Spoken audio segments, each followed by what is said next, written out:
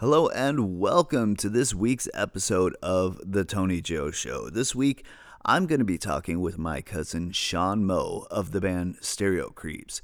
We talk about all kinds of stuff, really just a relaxing conversation between the two of us. We go over some of the Stereo Creeps' goals and some of their accomplishments, as well as talk about one of their videos that they just got done shooting. That video will be for the song Hide and Peek. I'm going to play that a bit right now off their latest album, Suck. So here it is, Hide and Peek from Stereo Creeps. Enjoy.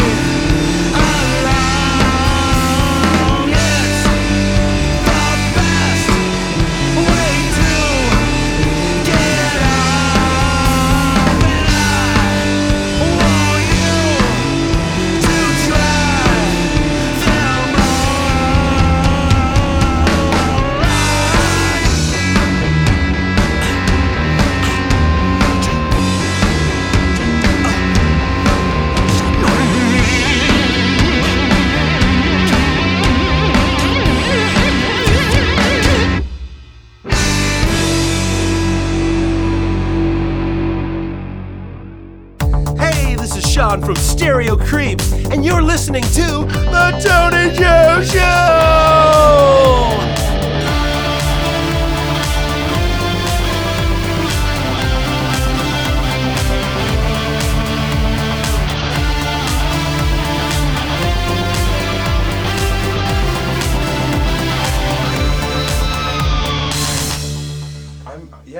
I'm good to chat. I chat a lot. Yeah, me too. Do you want me to just sit somewhere? You want to sit on the couch and I'll just grab this. Oh, sure, yeah. There you go, yeah. This looks comfy. It's a 70s buckets chair. It's not really from the 70s. It just has that vibe, but it's pretty. I dig it. Pretty rad chair.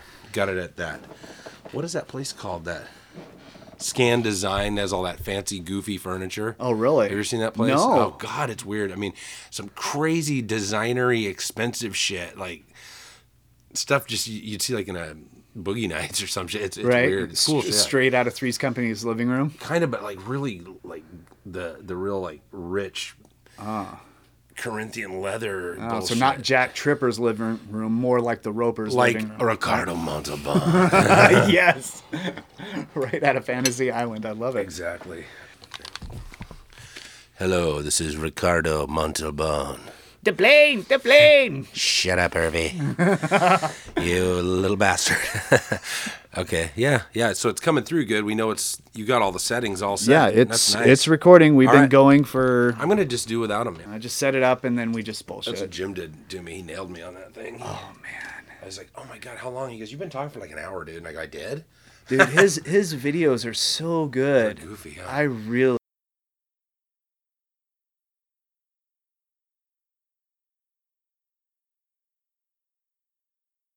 love what he's doing. I think he's trying to get it. He's trying to get it all worked out. You know what I mean? Because seat of the pants. Just we'll do one, do another one. And then he on mine he added a bunch of goofy edits and stuff because he knew I'd love it. Oh yeah. Most people he'd probably ask him first, but he goes. I mean, he kind of asked me. He goes, "Is it okay if I go? Yeah, do all kinds of shit. I don't care." That's great, dude. Yeah, it's really fun. Like when I had to take over the Thunderhound video editing stuff, I kind of knew basic shit. Yeah. But I really dove You guys have deep. done some really more quality type stuff. The stuff we're doing right now, it's a little like it's low budgety, but it's kind of on. That's kind of where you want to be, man. Yeah. That's kind of where you want to be. I love it. I thought it was great. The stare and the thing in the eye. Yeah, he did the. Oh god, it was so good. That is funny. Yeah, it was really good. Oh shit. The video that we are doing right now with Jim is Hide and Peek. Oh, really? And it, from Suck, Right. and it's it's gonna be something else. So the whole idea was, I said I want to be lazy this time because the last video we went around on site for days and ran around Seattle and it was awesome and all that, but it also was tiring and I'm a grumpy old dude and shit, and I was like, I think this time what I'd like to do, can we just green screen everything and we'll do shit at the house? Well, and it turned out it was a lot of work because we did the song so many times over, and we used the elliptical machine in there, that thing in there. Oh yeah. That was the video. So it's like members of Stereo Creeps doing elliptical, but with a green screen, you're doing elliptical, but you're moving. It's super dumb. It's probably gonna make the last video look serious. The stupidity of and it's really twisted stupidity too. So it's not like funny, haha. It's funny, like ugh. What are they doing? What is this? I don't know. Yeah. I'm uncomfortable. Uncomfortableness is That's great. that's perfect. I love that. Well, how are you doing there, Tony Joe? Do you have any questions for me? Yeah. So you got a band, right? And, I do. How do you do a band stuff thing? It's so much fun, let me tell you. You get up there on stage and you get your guitar and your amp going, and the next thing you know, And you're all in. You're just all in. You're Yeah. rocking. You're going for it. I love it. Yep, I love it. Rock and roll. I'll never be tired of rock and roll, Tony Joe. Oh my God. Hey, we're here with Tony Joe. Hey, it's the Tony It's Joe. the Tony Joe Show. God damn it. I'm such a dork, dude. I love it, dog. Oh. You're good at that shit. Well, I had to do. You're a pop culture goofball like me. Oh, absolutely. And we're about the same age, so we're just like, we're a couple of absolute idiots, and we love it. Oh yeah, yeah. No, like I'm a total like '80s like geek. Oh my God, that thing you posted. What was that movie? The rapping thing. Teen Witch, brother. Oh my God, that was bad. I've never seen that at all. And so when I watched, I thought, is it one of those newer shows where they're making like a spoof on the '80s, but it's the real McCoy? It's the real McCoy. Wow, yeah, man. It was like, can you make it to the end? And I'm like, oh my God, this is the worst. The concept of you have the boombox. Okay, you got the boombox on the car. Now this part I love. This is the part I always love. This the '70s and '80s. The worst about this. So you got the boombox on the car. It's like, take the cassette, put it in, shut it, boom. You turn on the music starts going, and then the guy's rapping to the studio version of him. Right. And it makes no sense. It's like, how does that work? So that he has an instrumental track. Then you're telling me, and his voice just happens to project somehow. With all wow, of the echo and he really reverb. is a genius. Yeah. No, that stuff cracks me up. And then she comes up there and she's all like, bah, bah, bah, bah. It's like, whatever. Oh, that was some funny stuff. This is the Your best. stuff just cracks me up on there. Oh man. Talking about it. Hey, Tony Joe. Hey, it's a Tony Joe show. Tony Joe show. Okay, so you got to do a stinger for me. Oh, stinger. Yeah. Or a bumper, whatever. Bumper. How do you do those again? You go. Just go. Hey, this is Sean from Stereo Creeps, and you're listening to the Tony Joe Show, just like that. Hey, this is Sean from Stereo Creeps, and you're listening to the Tony Joe Show. Yes, and then I'm putting one of your songs in the background. Yeah. So, woo! Oh my God, Tony Joe. So. I'm just gonna bullshit. I don't really care about that shit right now. So the show Up with the Kings at Wally's.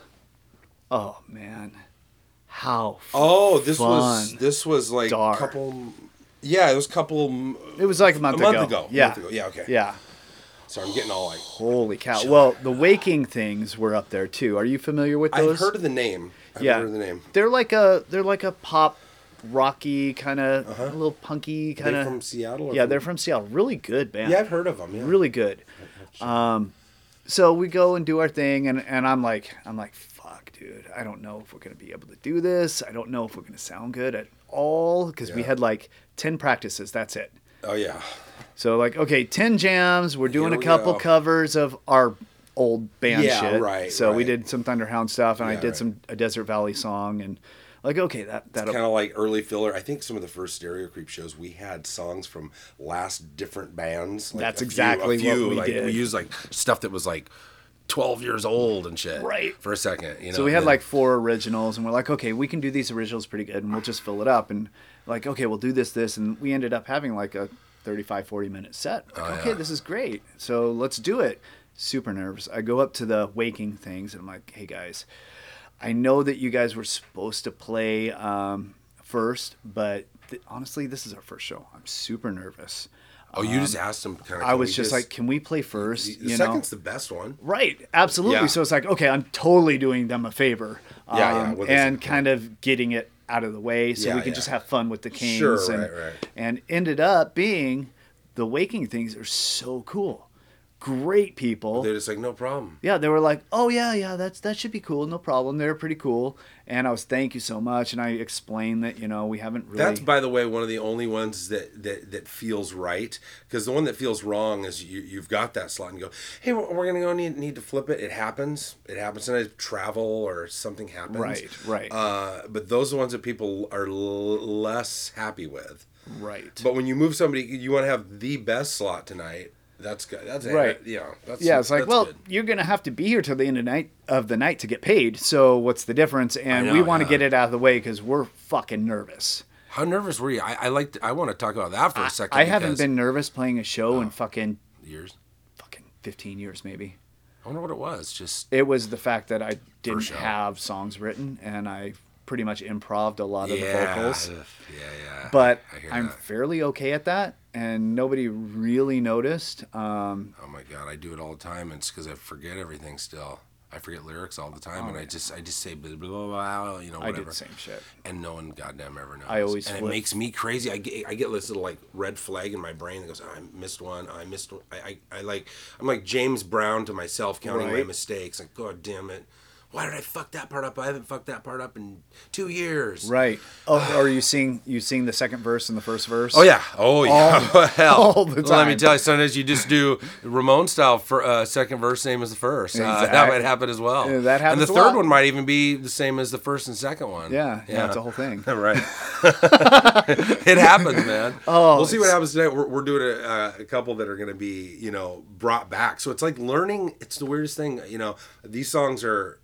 Like Chemical Trails is like 4 or 5 years old, right? And it's not that long, but like when we start playing it, God, it feels like a distant memory. Like playing it, I feel like I'm playing a cover now. It's the weirdest thing. It's bizarre. Like we did that with the Desert Valley, and I hadn't played that song in 4.5 years. Okay, there you go. And I'm like, holy shit. Well, let's do it. And none of the other guys were in that band, just me. Right. Yeah, that's true. Yeah. So it's like, okay, well, they're learning the song. So it's totally a cover. And I'm doing the same kind of shit. So it was pretty easy for me to pick back up, but it was a whole new like, whoa. And it took me back to like that show. You're hearing this live now again. And yeah, it's like, oh, okay, so this is how I do it. And then when I play it live, I do it like this and I do it like that. And it sat pretty well. It actually...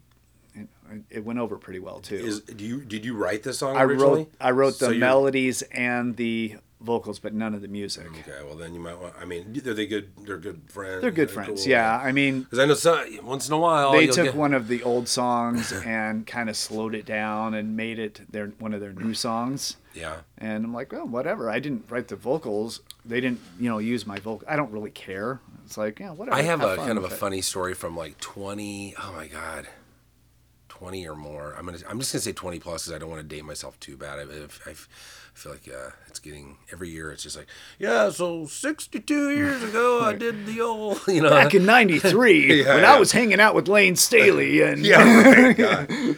But I tell you, man, it was the weirdest thing. I was in a band a long time ago. It was basically my first punk band called Psycho Shits with Robert Dollison, who's the guitar player for Stereo Creeps now. And the original drummer for Stereo Creeps, also Tim McAnally, he was in Psycho Shits as well. And my friend Bob Espy was in the band with us as well. But we were really, really fucked up. Like, I mean, it was like really harsh, weird. You know, it probably wouldn't surprise you that much if you heard it. It'd be kind of like, oh, that's really different, because they sang in this horrible growly kind of voice, and it was just kind of this. I don't know what it was. This punk weird, like dark kind of fun. It's pretty much Stereo Creeps is just a continuation of the whole fucking where my head is at. Wow. It's like Tim and Eric meets Twin Peaks, and that's my music kind of. With lots of Sabbath and Beatles and shit in there. Like, That's great. I love what you're doing, man. So check this out. I'm in this band with Robert. Okay. Psycho Shits, and then he got that band kind of went away. Or we were called Your Nasty Neighbors for a while too, and then that kind of faded away. And then I started this other band called. I think at the time we had like 8 different names. So I'm gonna go with. I think we'll just go with Fizz. I think we called ourselves at first. It was one of the many names, and we were called Infinity Pack for a while. But Robert got into this other band, and I can't remember the name of it, but they were playing a version of a song that we were playing at the same time, and because it was like co-written ownerships type thing, but we weren't being business guys anyway. We were just like, hey, it's a song. We weren't getting all like getting into like lawsuits and shit. You know, we're just kind of going, well, all right. So I remember, though, it drove me nuts because the singer that they had that oh man, the vocals are so. Robert knows right now, and he hears this who I'm saying, and I'm just not going to name anybody. I'm not going to do that. I'm not that mean. But it was something else. So this guy was doing this whole different vocal thing, and because I wrote my own melody and lyrics to our version, the original version. I think Robert might even have played in that for a while. I can't remember. And then they were doing a version of it. So the music was the same. Robert was playing guitar on it, so it was really great musically. But then the vocals I hated it because he changed it all. I mean, I get it. He changed it all, but like it's like somebody taking this music and then changing it and doing this whole different thing that was not better. And I don't know, it drove me bananas. And it was so weird because we played a show together on one night, and the song came up by each band. Oh, wow. In the same night, and we just did them, and it was weird. Right. But, you know, it was just, you're partying and having fun overall, but, you know, you're kind of listening going, It was a weird deal. Oh, I got to talk to him about that because... That's strange. I don't know why that even popped into my head. I think you're jarring loose some of the cobwebs here. Oh, good. Got lots of them. Lots of cobs. Lots of cobwebs. Good God. So, to the list, I guess.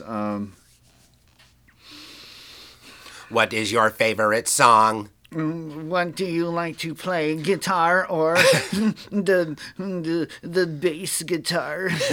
What do you prefer? A large kick drum or a smaller, deeper kick drum? Okay. All right. So Hold on. Let me get serious. All right. I'm serious. Go ahead. I can't even do it serious with you. It's just so it's serious. casual. It's impossible. Okay, No, okay, here we go. Serious. Here we go. 4-band bills versus 3-band bills. I prefer 3-band bills. I also prefer 3-band bills. I do.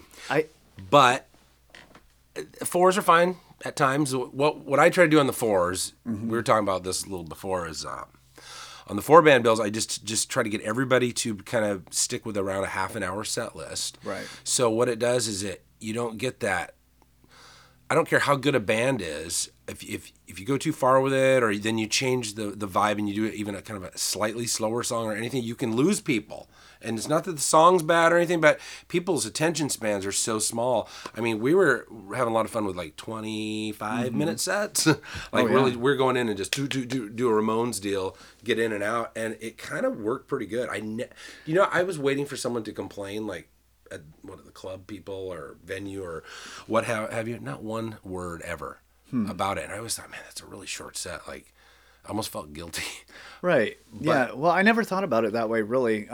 My whole deal was like one band always gets screwed. One band always doesn't have a crowd. If you have a 4-band set, that's whole. That is tough. That is tough. That was my gig, but keeping people's attention is definitely a angle I never thought about.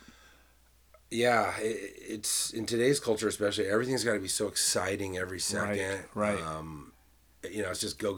Yeah, it's kind of overwhelming sometimes. Yeah, it's like, oh fuck. So 4-band, and I got to start right at 9:00, and everybody shows up at fucking 9:45. That's the other thing. My rule of thumb on that one too is if you set it up to you start at 9, but if everybody's already kind of agreed to that 30-minute thing, what you really do is you kind of push it to about 9:20, 9:30, because it's okay. Sure. It's okay because one band's already set up. And they're gonna rip through a 30-minute set, and right about when they're done, they might want one more song, and you don't let them have it, and then you get the next one up. Yeah, it's teasing, man. Yeah, it's foreplay of sorts.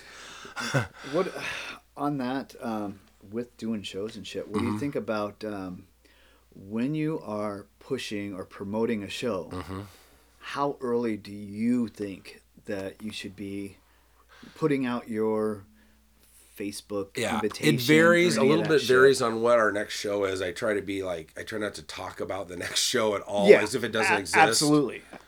Because it's like if you say, "Hey, everybody, come on out this Saturday," or don't, because we're playing the next week too. I am against that because I don't want people. I want them just to think about. Let's think about the next one. You only live once. Get out there and watch the show now, because maybe they won't get to play again. Yeah. Maybe Sean will say, that's it. I've had enough of this bullshit. Right. Maybe I'll just say, you know what? I'm good. I've had enough. I can't do it though. I can't get away. I can't quit you, music. I can't quit you. It's serious. No. I've tried to quit, music. And other things, but yeah, I tried. I couldn't. It doesn't work. No, it doesn't work. You're so miserable. I'm like, what? In a couple weeks, you're miserable as shit. It's really bad. Oh, it's horrible. So I had this band, and we did pretty good. We were a metal band, and we did West Coast tour stuff, and all that fun stuff. And we're like, yeah, we're picking up momentum, and we got nationals looking at us that want to play with us, and like it was cool. Right. Bottom fell out of it, fell out. So it was like, okay, fuck this. I'm gonna go. Disappointment in music when you. Oh yeah. Because you always think, something can happen. Yeah, you're always like, oh, this could be the show, or this could be the the person that could help me, well, it ended up the band broke up, and it wasn't pretty, and it was just like, okay, fuck you, I'm going. Everybody's young and angry, and I'm gonna start a career, and fuck this. I'll do music later in life, whatever. Right. So I go, I start the career, and I'm working. I'm making great fucking money, and it's awesome. I get the bug, and I'm like, fuck, I want to play, but I don't know anybody. So I ended up joining. Oh my god. I'm talking some shit. This is what we call scat chat. Uh-oh. So scat chat. So Scatman Carruthers over here. I go to the music store and I'm like, looking for a singer. I can sing. I have a CD. I was in a band. I can do this fun stuff. And I call the guy up and like, yeah, I do metal, and here's a tape of my shit. And it's like, it was okay. Yeah. The guy could play for sure, but he was, those metal guys who are just like stuck, like just really stuck. No way. I would never believe that. Yeah, it's true. Couldn't happen. No, they're just kind of stuck in this weird little genre, this weird little niche. So this guy thought they're kind of stuck in a weird little age range of years too, like 1987 or 80, I don't know, something like that. Yeah. There's some kind of a thing there where they're stuck in it. Like they stopped growing musically at a certain right. point. I'm like, okay, well, I love metal, and this guy seems really nice. He's really cool. The name of the band was called Demented Obsession. Ooh, Demented Obsession. Sounds like a perfume. Super hot. Demented Obsession. Tony Joe. Oh my god. So it was god awful dick dirt shit. It was horrible. It was, it was Bottom of the barrel fucking programmed drums, digital guitar. I mean, this is not when digital guitar could sound anywhere close to okay. It was all wispy just really bad. And I was like, okay, but I want to play. And then first night we go over there, I'm like, okay, he's got a little woodshed.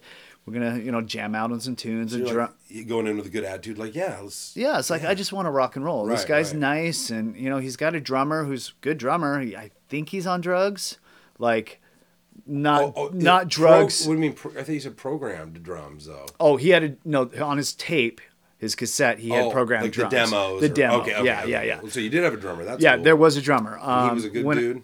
He was so weird. So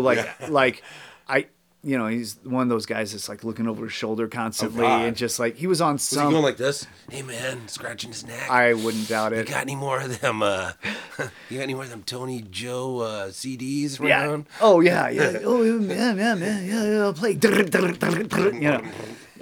So we're jamming and we're playing and I'm singing his songs and they're really shit. They're really garbage. Their lyrics and everything probably. Oh yeah. That had to be tough. For me, I was like, well, I normally write my own shit. It's cool, but hey, he's got some songs. It's something to jam on. Cool, I'll do it. And we did this for several weeks, and I didn't really write anything for his songs, his other songs he had, and I'm just like, fuck, I can't think of anything to sing with this garbage. It's just garbage. It's not good sing-alongable. No, it was really bad. So okay, well, we'll go in and we'll kind of, I'm going to try something. I'm going to try a new vocal style. So, no, I was doing that. I was doing all the death growls and all doing all that stuff and the highs and the lows and trying to actually do something with it. It was like, I wasn't feeling this. I was God, there's something going on here. So I'm like, okay. He's like, no, dude, why don't you try something different? So I straight up did a cartoon voice. I was like, just like that. Like a goofy, hey, guys. Yeah, totally. And the guy was just like that. Keep doing that. That's what I want. That's it, dude. That's it. You got it. Oh, my God. And at that point, I was like, this is crazy. Oh, my God. This is cuckoo. And I was like, yeah, man, I just don't think this is for me. It's not working out. And was it hard to break away from it at all? Were you able to say, look, I think I'm done? Or it was kind of to the point to where I was like, I'm not feeling it. It's like, yeah, dude, you haven't come up with any lyrics or anything like that. See, it's me. It's not you, man. It's me. I can't come up with any lyrics. Totally. They're hard to write, those lyrics. It was bizarre, dude. But he would do these. So the first practice, I skipped over this part. So the very first practice we go to, I go into his house, go to the woodshed.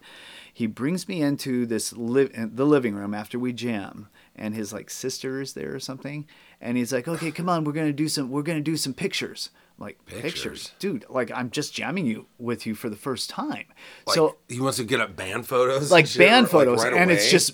Yeah, it's just, Whoa. This is before I met the drummer. This is just me and him. Oh, Jesus. I'm like, what the fuck is going on? Weird. And so I get, this is when MySpace was going, and I get on the band's MySpace, and it's pictures of him with white face, like black metal kind of thing. Yeah, okay. Leather, and seriously, a 24-inch huge cock dildo. And I'm like, what the fuck is going on? Oh my God! I bet you I could still find him on those pictures online, but I was just like, "What the?" Was he joking with? What is that? I think that was the image he wanted to go for, some black Gothic metal dildos? porn The Gothic thing. dildos. Yeah, I love that band, by the way. Their early shit, the Gothic dildos, amazing. Perfect. Before they went commercial. Exactly. Yeah. The Gothic dildos. My God. Well, I gotta say it's original. Yeah.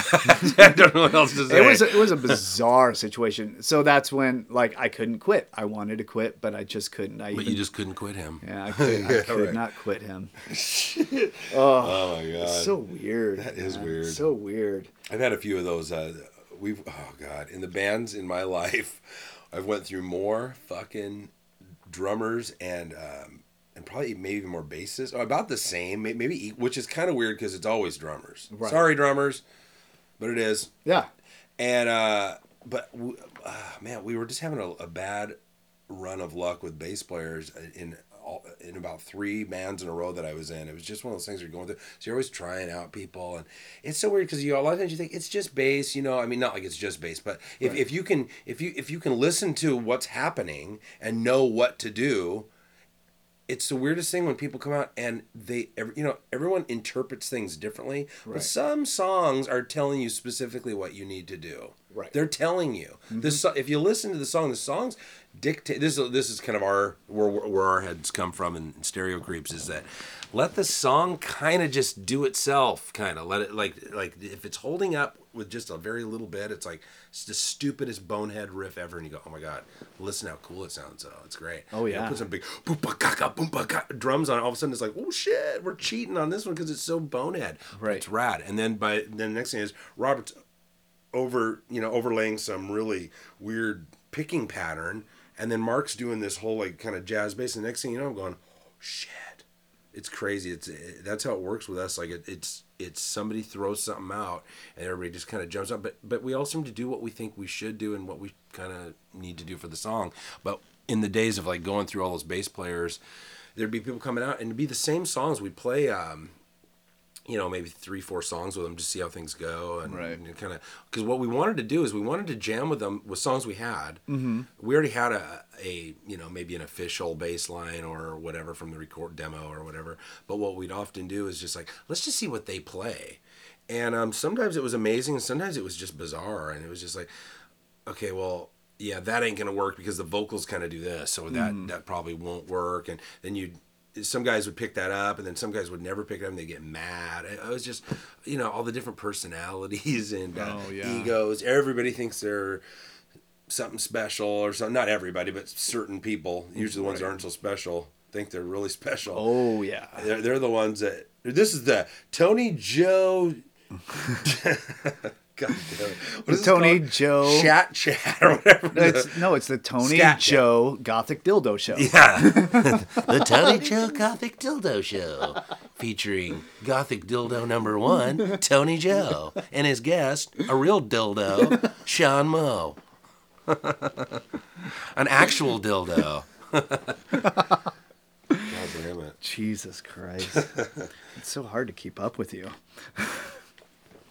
I'll be like the Robin Williams of interviews for, hey, everybody, just jumping around. Fucking doing all that shit. Jumping up, spinning around. Come on, everybody, let's get going. Here we go.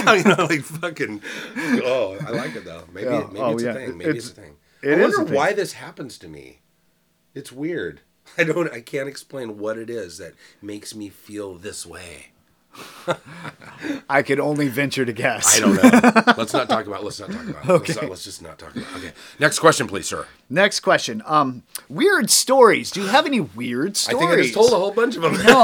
Right? I just read it and I was like... well, there's lots of weird stories. Let's see. God. Give me like a from the road type story. Like playing a show or whatever's happened, like what the fuck was that? Well, there was one really weird thing that happened to me. We did a little stint in a couple band, or my last band actually, American School Warsaw. And we went and did this West Coast tour, and we're coming up and we stop at this place called oh my god, what was it called?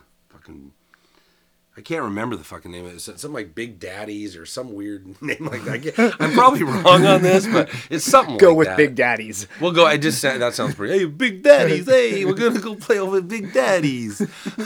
But anyway, we're going there, and it's this weird location. Like, God, dude, I can't explain it, but like it's like we get off here and we go around. I don't know this area. None of us do. We're driving around, and this is actually kind of a long time ago, so phones weren't quite as easy just to have it, just Google map it and go, oh yeah, right here. So it was this really awkward thing where we're like, well, I think we go down this road, and I'm like going, really? Okay, I don't know. Maybe somebody was looking at. I don't know what was going on. This was many years ago, but it was the weirdest thing. We're like, well, I think we go down this road and blah blah blah whatever. So we start driving down this road, and it's like this dirt road with massive potholes and these really hardcore like housing kind of situations that looked really scary. Mm-hmm. Okay, and we're just like, what is going on here? It was the weirdest thing. We're coming around, all of a sudden we drive up, and there's this little building, and we're like, and then we're looking up, and there's the sign for it. I'm like, we found it. We actually found it, but it was really the location was. I don't know how to explain it because it's like something I've never really dealt with, like just where you take some road and it goes to some dirt road thing, and it was fucking weird. So we get up there, we get there. The stage was he made like this raised stage, but it felt like it was just gonna go right through the floor. Because basically the wood was like some thin plywood or some shit, and you get on there, it just felt like this thing's gonna break, and everything was weird about it completely. It was God, I think it was an all ages place too. Oh, really? It's really weird.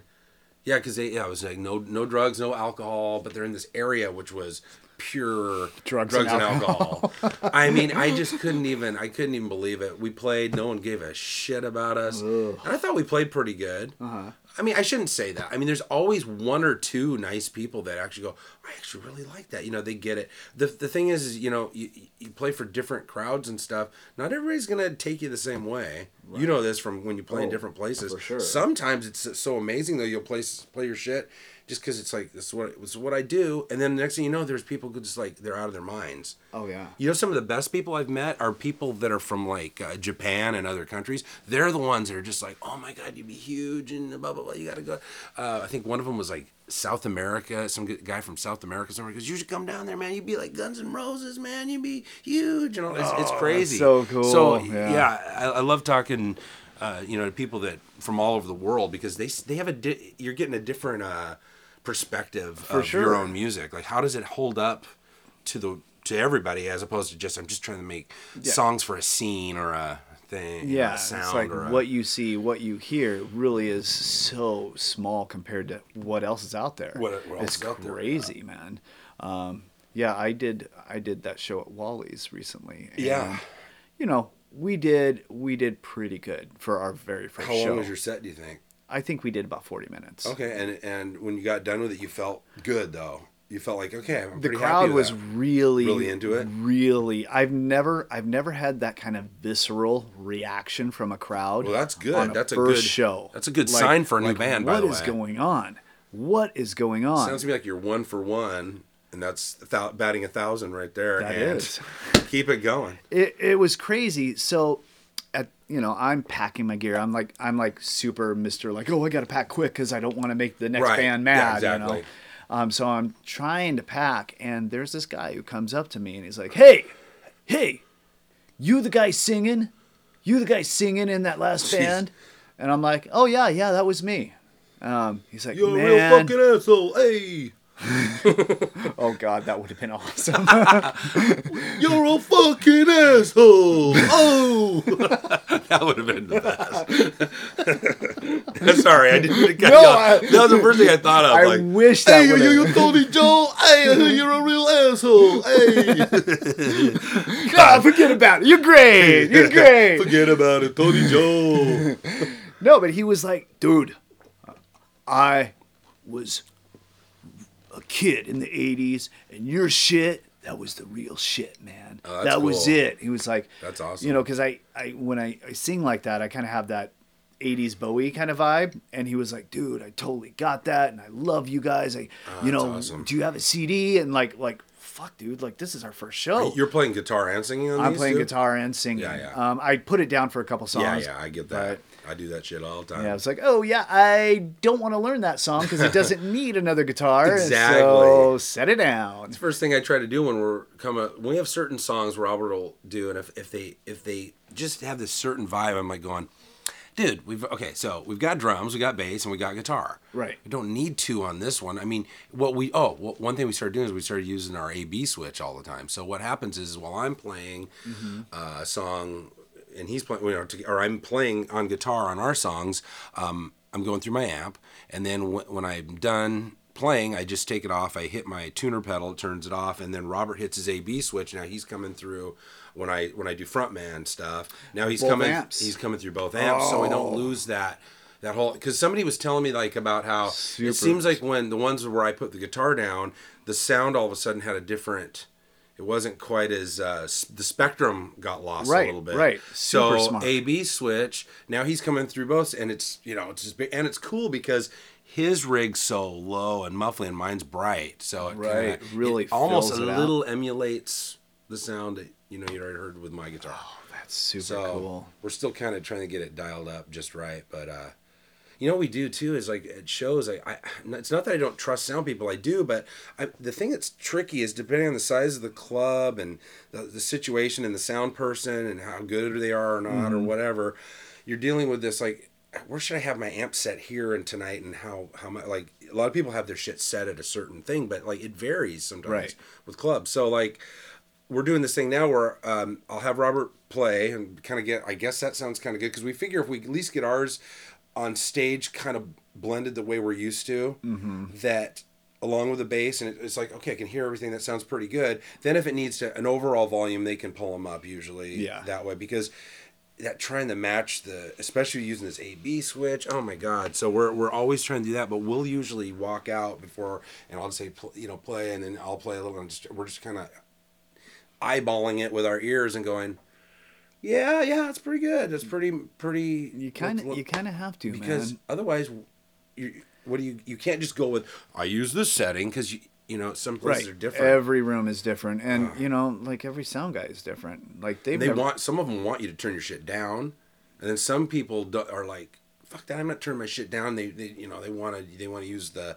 It's like, don't mic me. Don't if the club's small, don't mic them. Then don't mic the amps. I'll just turn my amp up and we'll get pure amp. Yeah, that's kind of cool. Yeah, that works too. I've had to do that with the bass rig. Yeah, and like, oh, it's coming out too hot on your DI and all this, and I'm like, well, okay, unplug me and I'll fill the room. And yeah. So like, I know. Yeah. Oof. I know it's dude, it's such a balance. Everything's a little balancing act. It's just all the stuff. I think like when you get a really good sound guy, it's so appreciated. It's the best. Like, and my thing is like, no matter how shitty the sound guy is or how great he is, I always thank them all. Oh yeah. Just, that's one thing that I don't see a lot of bands doing is straight up on the mic, hey, thank you for giving us great sound. Whether it's good or not doesn't really matter. He's the only one that can make it better. Yeah. It's basically you're relying on that person. Absolutely. They're the fifth or sixth member of your band. I know what I always do is I always am super nice to them and cool with them, even if I don't know them or they're new to the club or whatever. And then I just kind of give them a chance and hopefully things work out. Yeah. Because I mean, that's all you can do. All you can do is give me a little more of this in my monitor, blah blah blah. But other than that, well, it kind of goes into one of the philosophies I have is rule 1: first band at the show, last band to leave. Oh, of course. Yeah. I hate that, but I still see it happen. I still see it happen. And there is a few, I understand when certain members have to go sometimes. That happens. Absolutely. But you have to have a representative or two, I think, is fair. For sure. Like, I'm sure used to that. Oh, I'm man, always the representative and everything. I don't- went out last night to a show. I don't get guys that just like show up, do their set and leave. I know, it's weird. It's Like- so unsupportive and like, how can you... I mean, at minimum, at the base level, you don't get paid until the end of the fucking night. So why would you play and leave? I have seen people do that and not even they don't care about their I've actually had, I remember years ago, I played some shitty place and with a couple bands, and the first band played, how did I go? Okay, the first band played and the crowd didn't really care for them. They were too metal progressive or something for this crowd. Right. We played and, I guess they kind of liked it or something. I don't know. I really don't know what they thought. And then, no, wait. So it was I got that flipped around. The first band, okay, the progressive weird band was the last band. The first band was more of this kind of like they were trying to be Zeppelin or something like that. Okay. They're kind of doing that whole thing, and they were doing their thing, and they played first. They played like 45-minute set. They did a big production thing and all that. And then we went up and played, and people were kind of they liked it, whatever, I guess. And then but I noticed that those guys were like leaving during like the middle of our set. I could see what was kind of going on. I was like, are they fucking leaving? You know, I thought maybe they're just loading some stuff up, but it wasn't an area where you'd want to really like load into your car unless you're leaving. Yeah. Let's put it that way.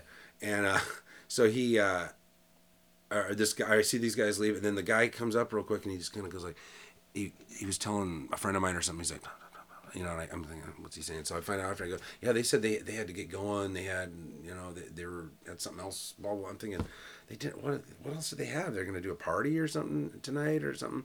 And I go, what about the money thing? They go, oh, it doesn't matter. You guys, he said you guys can just keep it or whatever. They didn't care about the money. I mean, why even do the show? So now you've played the place wasn't a wonderful place, but the sound was good enough. You've played in worse places all the time. They played it. Okay, so you already played it, and now you're not going to watch 2 more bands and just get your money and stuff. Right. It was the weirdest thing. And here's the stupid part: there was enough people there to where, I mean, they gave up like $120 or something. So it wasn't a lot of money, but all the bands made $100 and some bucks or whatever. This is probably like 15 years ago or something like that. So because money's a little different now. Now a hamburger's like 30. I think, you know, I mean, it seems like, I don't know about you, but since we grew up in the same, you know, 80s and all that stuff and 90s and all that, have you noticed how, like, I'm feeling like that old man that can't believe how expensive shit is. Right. Like, you go to a Wendy's or something, it's like, what? I just bought the family Wendy's, $50? What the fuck? Oh, it's insane. You never would have thought of that. Oh, I know. I remember like $5. I can get like a full-on meal from any fast food joint. Oh, no problem. That's $5. That's the large meal. Right. Okay, but now it's like 7, 8, 10. With tax, you're hitting $10. Yeah. No matter, and you're talking shitty fast food. Yeah, you're talking garbage food you shouldn't put in your body. You shouldn't be eating. Right? Absolutely. I'm trying to wean off. I'm getting better. How you doing? Well, here's the thing. I've had to do a whole bunch of things lately, meaning my alcohol consumption is way down, and it's mostly because as I grow a little older, I wake up in the mornings and I hate life too much. Mm-hmm. The booze for the next day, the hangover is just, fuck, man, it's just crushing. I don't know how I dealt with it when I was younger, except for I love partying so much or something. I don't know. I don't know what it is. Now I do it, and now I'll have like 3 or 4 beers, and I start going, oh, I better just like have some water. Right. And I never did I always said I'd do water. Like, what I'm gonna do tonight is to make myself not too drunk and hydrated. I will have a beer, and then I'll have a water, and then I'll have a beer, and then I'll have a water. Well, that never ever happened. Ever. Oh, never happened. It was just a whole bunch of beers. Oh, that's crazy. Yeah, you know how it goes. So my alcohol consumption is way down. Mm-hmm. I had to quit coffee. Oh, and that one's rough. Why did you have to quit coffee? Well, I didn't have to. I chose to because of a couple things. So the kind of coffee I like is the really strong, harsh shit because I love it. Oh yeah. I mean, because so if you're gonna drink coffee, do it right. Right. So that's same thing. But so it's a little rough on my gut. Roasted. Yeah, dark roast, the most dark. Pack as much shit as you can into that filter. Yeah. Oh fuck yeah! Oh no, absolutely. You know what they say? Well, add 4 scoops. I'm always like plus 2 more. Right.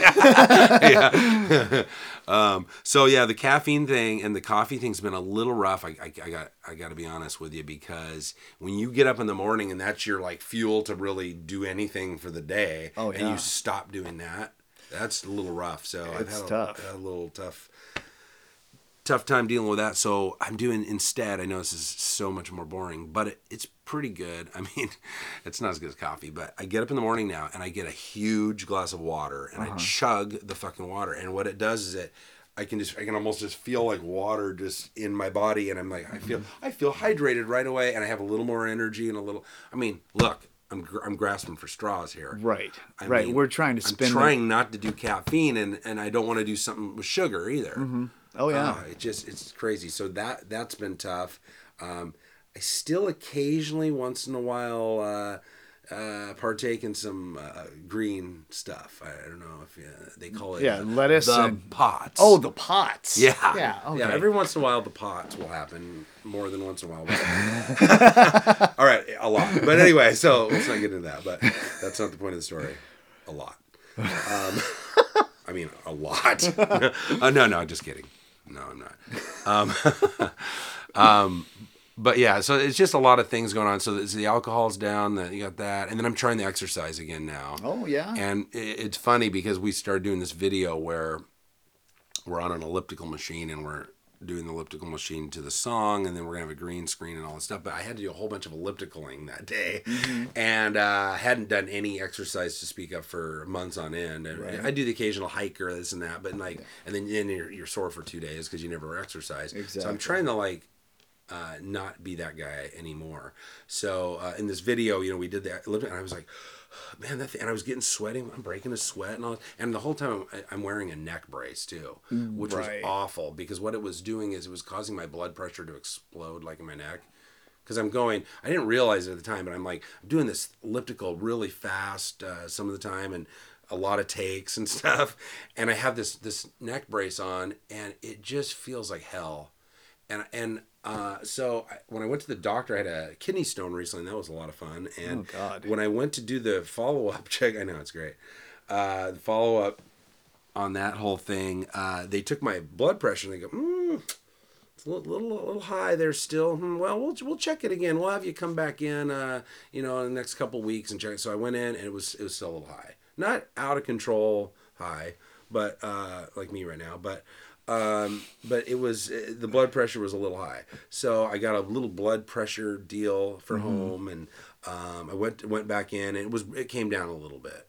So I barely did anything. It's like I don't have any excuses anymore. All I get, if you simply drink more water, exercise, eat better, and get a little more sleep. The sleep thing I'm always gonna have a problem with. I'm a insomniac, but whatever, can't have it all. Right. And that alone, I think, will help all that kind of stuff. So yeah, I'm trying to kind of watch my health all of a sudden. I got one more shot to look hot. That's it. One more shot. You got to turn that clock backwards, man. I know. I got to get hot again. I know. I'm I working gotta get on sexy. You've been, dude. Well, I'm talking to you, and I really admire what you've done. I mean, you went from sizes and sizes, man. Yeah, I was big boy. I was XX, and Yeah. I just got to the point where fuck this, man. I can't be this all that big. weight you were carrying around and everything. Yeah. So I was like, okay, done. I dropped it. I got down to about where I'm at now, and then I put on about 20 this last winter, and I'm like, ooh, not good. So as long as you can waver a little in there, it's nothing to get too worked up about. That's why I always kind of get away with it, because I never really waver too far one way. Luckily, I do. But I got to bring her back. About 15. I'm shooting for about 15. Yeah. And that's not really that hard. My one of my great friends, Mr. Don Farwell, I went and saw his band play, Suitcase, and I'm looking at him going, God, what is the deal with Don tonight? And I'm looking at him, and I'm like, God, he looks skinny. And I went up to him afterwards, and I go, dude, I haven't seen you it hasn't been that long at all, but you look like you've lost 20 pounds. And he goes, 30. I go, 30? I go, are you okay? He goes, no, I'm fine. But he goes, and I go, what's the deal on it? And he just goes, I'm just tired of feeling that way. Kind of like what you're kind of saying. Yeah. He goes, I wasn't feeling comfortable with myself. I wanted to just knock a few things out, and see if I could rein it in. You know what it really was for me, as fucking trivial as it may seem. I couldn't fit into fucking extra large shirts. I was in XX, and I had all these fucking band shirts that I want to wear my fucking... Unless you're built like a really big dude where it's a little more... But I mean, you've got the kind of build where gut. You need an L, probably. You're probably an L I'm guy. in a large now. Then that's right for you. That's right for me. If you do mediums or smalls, you're trying to do that whole tight t-shirt up halfway. Yeah, that's not happening now. I still have a bit of a gut. But... Oh, I know. That would be the most hideous thing if I did that, because the worst part about my whole gut situation is down in here, just like... Oh, yeah. So I should just do that. Cut the fucking... Ooh, yeah. I saw this band the other night. There's the next scene for your video, your workout video. I ain't doing it. I won't lower myself to that level. This band I saw the other night called Tit Nun were pretty amazing, and the dude was doing some weird shit where he was wearing a little bit of not much at all, and it was really they're really great. Tit Nun, they're really great. It's one of the most entertaining bands I think around. Really great. And they did this thing where this song's called, he's just going, my butt my butt, and he's gonna go.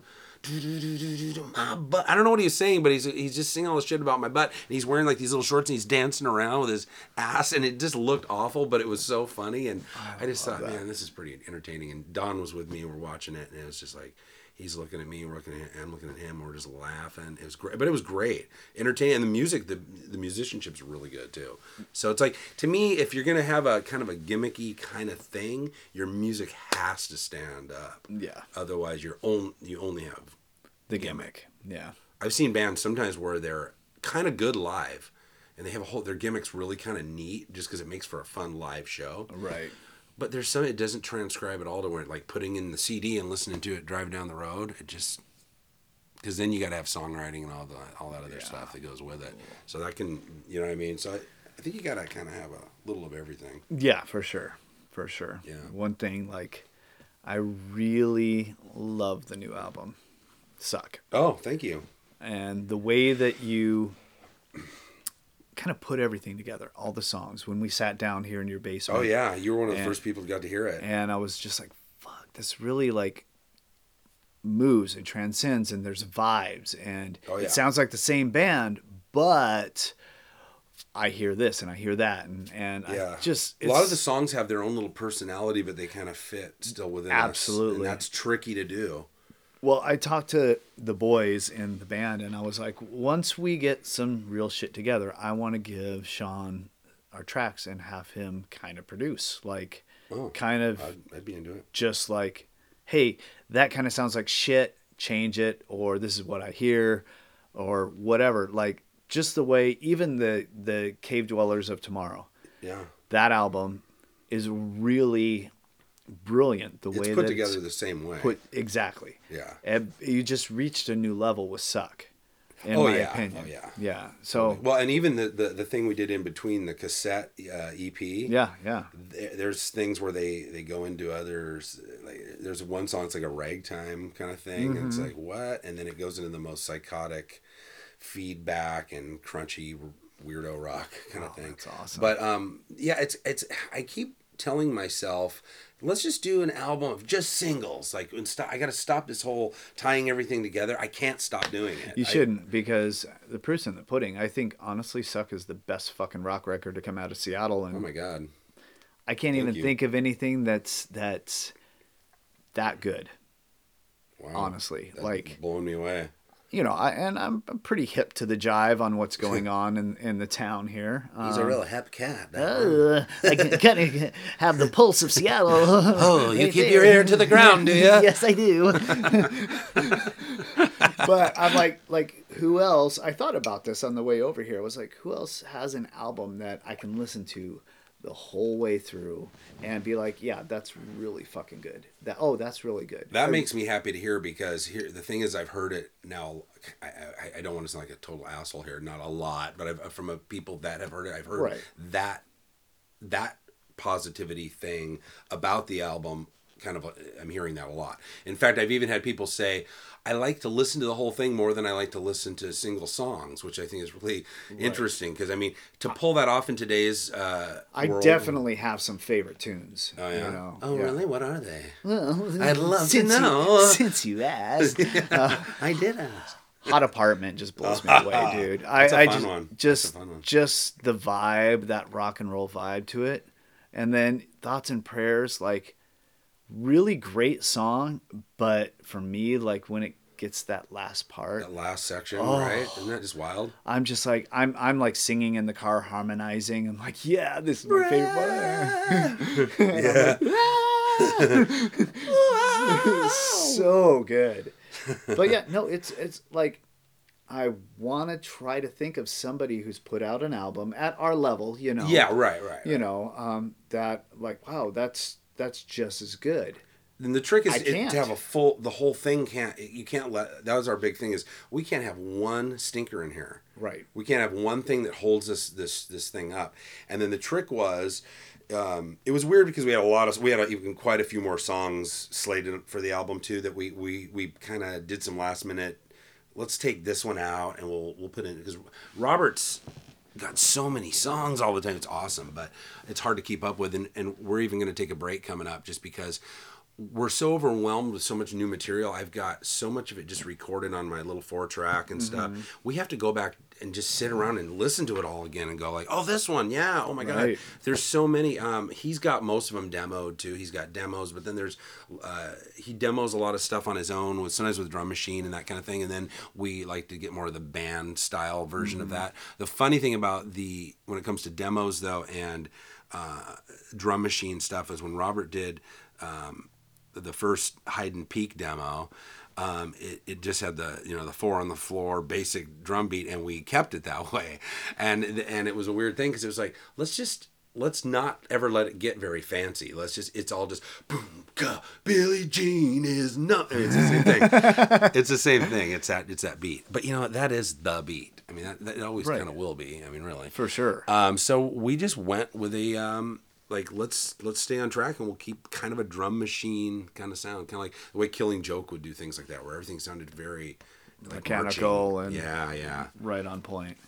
Yes, indeed. Well, that's cool. I'm glad I'm kind of blown away that you like it that much. I mean, I think I'm just a little, I'm over it because it's been, I've lived you're it. So in it, but like I'm trying to separate myself. Like we're fucking cousins. Right. Like, that is true.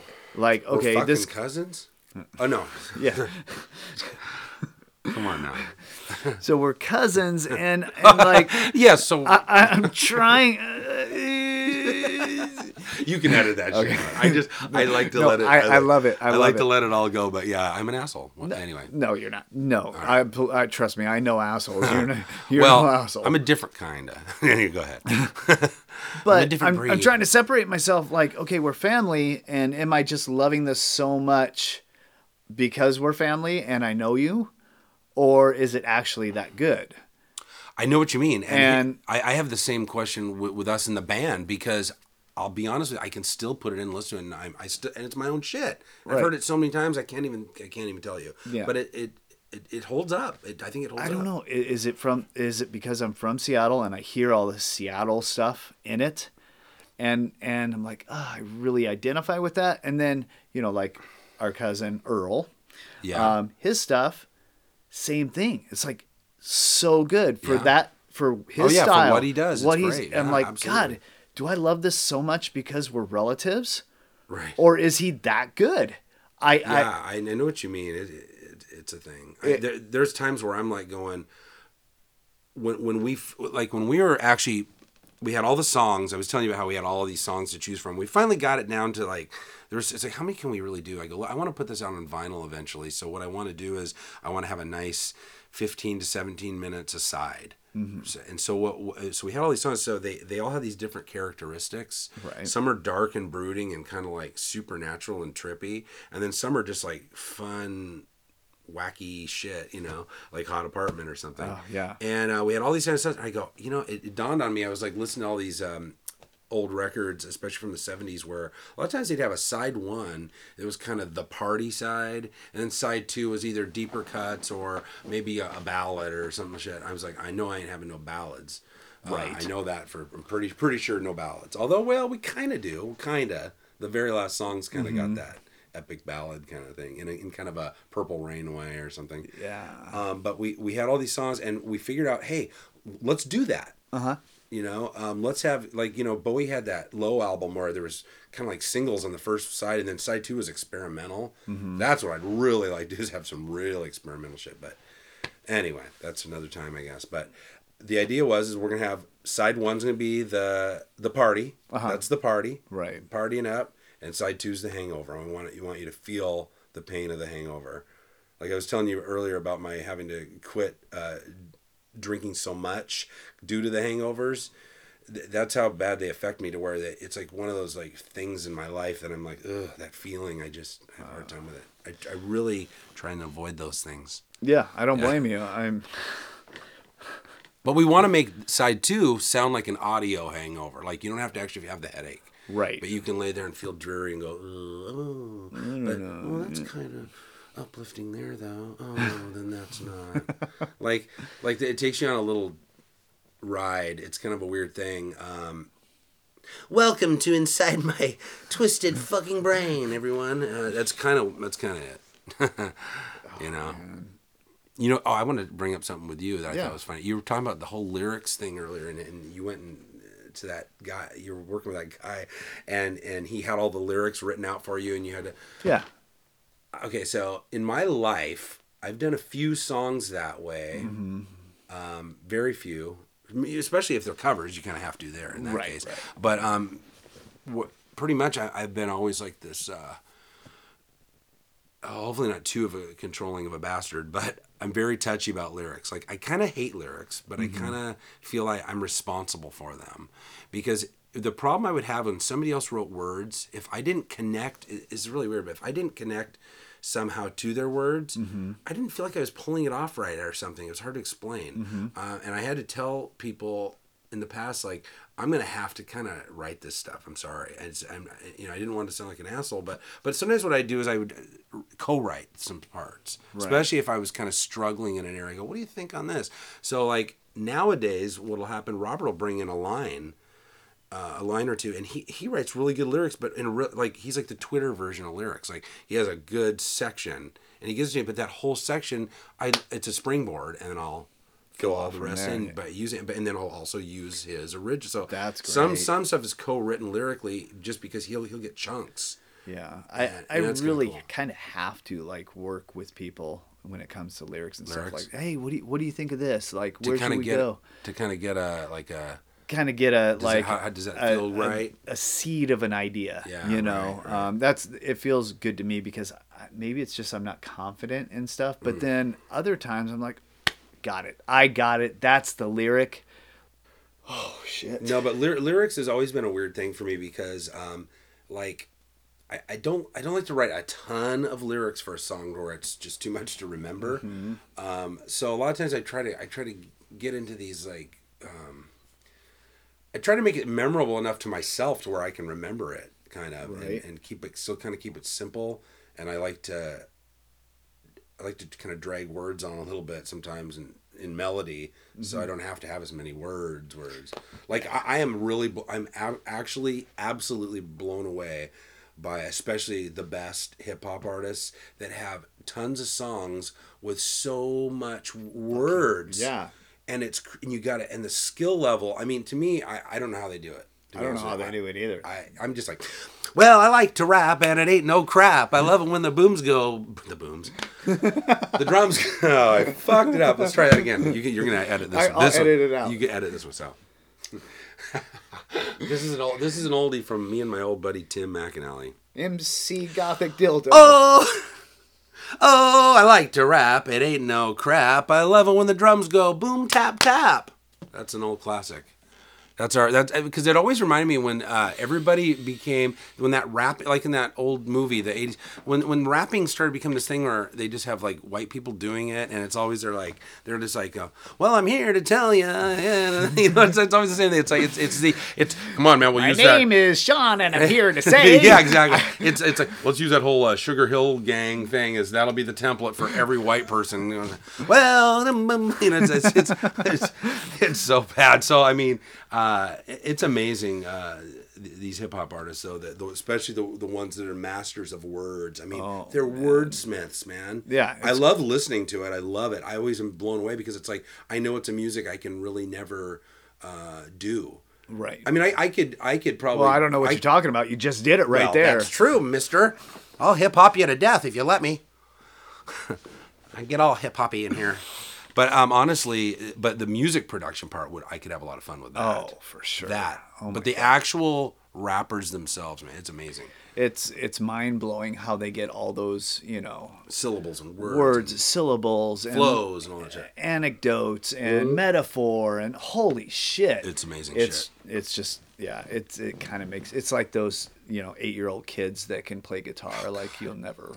They're getting younger and younger now. Like, you see, like, some kid, he's 3 years old on drum set, and he's just killing it. And like, what in the hell? Why? I can't even play that good. He's 3 years, and he's just freaking funky. He's in the pocket. I break down the math. I'm like, okay, so he couldn't even hold a drumstick for, like, probably 8-9 months. Okay, so if I practice for, like, this, I'll be as good as this 3-year-old. No fucking way, dude. I couldn't. It's crazy. Oh, my God. I tell you right now. Okay. at a show, every fucking show, you have that guy.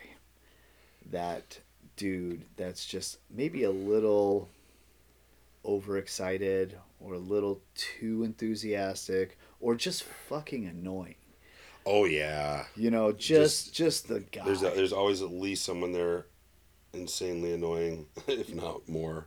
But yeah, are you talking about like the guys that go up to you and they kind of like want to talk your ear off too much and that kind of thing? A little bit, that could be a little much. Like I like talking to everybody; it's great. Right. But I mean, you got to talk to more people than just one guy for an hour or some shit. For sure. They want to talk your ear off, Yeah. So I mean, I'm talking to you for an hour, but that's different. Well, yeah, we're related. Otherwise, plus we're doing a podcast. The Tony Joe Show. Hey, it's the Tony Joe Show. Hey, ladies. Lady. I don't know. It rhymed. I think maybe a whole hour of just us doing that over and over. God. That's how I do it. No, I like really with the like doing this whole thing is basically just so I can like have an excuse to bullshit with friends. Yeah, and, no, it's cool. And chronicle like some memories and shit and like, some of the ideas that I have. Like, well, I gotta fucking record them or get them down. I'm not a writer per se, but.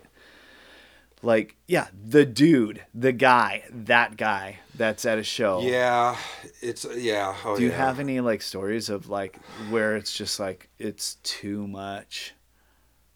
How about the guy that's like, hey, I got a Fender Stratocaster. They tell you about their guitars. Yeah. Oh, yeah. Well, man, Robert and I grew up, part of our lives, some of our teenage years and whatnot up north. I'll just say that.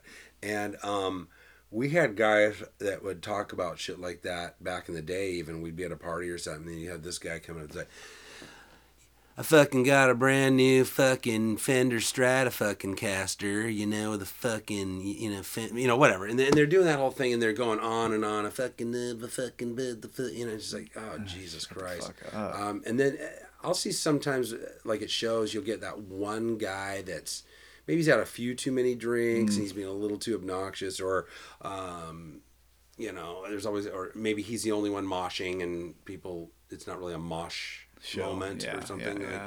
There's that kind of stuff. There's always annoying people. Here's the good part for me. I somehow get out of it. And what I do is I have a couple tricks to get out of a conversation. I do I just flip on it because I have to go, I gotta find my wife, or if my wife's around, or maybe not, I'll just say it, just so I can get away from them if they're that type of person where they're annoying the shit out of you. Yeah. But luckily for me, those people seem to go to Robert a lot and talk to him, so he gets to deal with them. Right. I need to ask him. Is he pretty tolerant?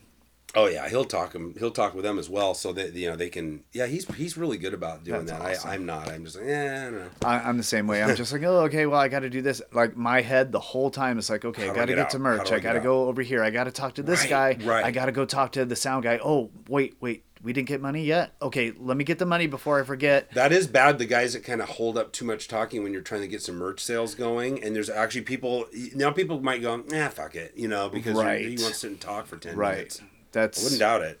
Yeah, well, in Thunderhound, like Ryan is the best. He'll talk to everybody forever. Oh, yeah. He's so great at that. Just set him up with that one. I was like, oh, okay, dude, go talk to those guys because I can't do it. I have to get the truck as soon as we're done playing. I got to go get the truck, bring it around. We got to load up, and then we got this guy's like, hey, so how long you been playing guitar? So, I had one guy who was like, so I noticed that all your other bandmates there have pointy guitars. And you have more of a classic bass guitar. What's that all about? Like you're supposed to get together and say, okay, everybody, we're going to have sharp, pointy guitars in this band. Right. I mean, that's kind of a weird thing. It was a weird question. Usually guys just buy a guitar that they like. Yeah. I was like, I got a jazz bass because I like the way the jazz bass plays. That's why I'm playing it. Very weird. They're great basses. I mean, goddamn. They are great basses. They are. Actually, Mark just got our bass player Mark Wardell just got a brand new Fender jazz bass. In fact, oh, the case is sweet! Right here. He just got this brand new. American bass. Oh, beautiful. Classic. That's Tobacco burst. lovely. Yep. That's awesome. Yep. That's why you mentioned that shit. Cause I'm like, there we go. Yeah, we're looking at gear here while we're on Yeah. the It's old Gear podcast. Talk at the Tony Joe Show. Gear talk. Get it in gear. Get it in gear with Tony Joe. Gear talk. God damn it. You got to do all the bumpers. Bumper guy. I do bumpers. Strictly bumpers. Bumpers. bumpers.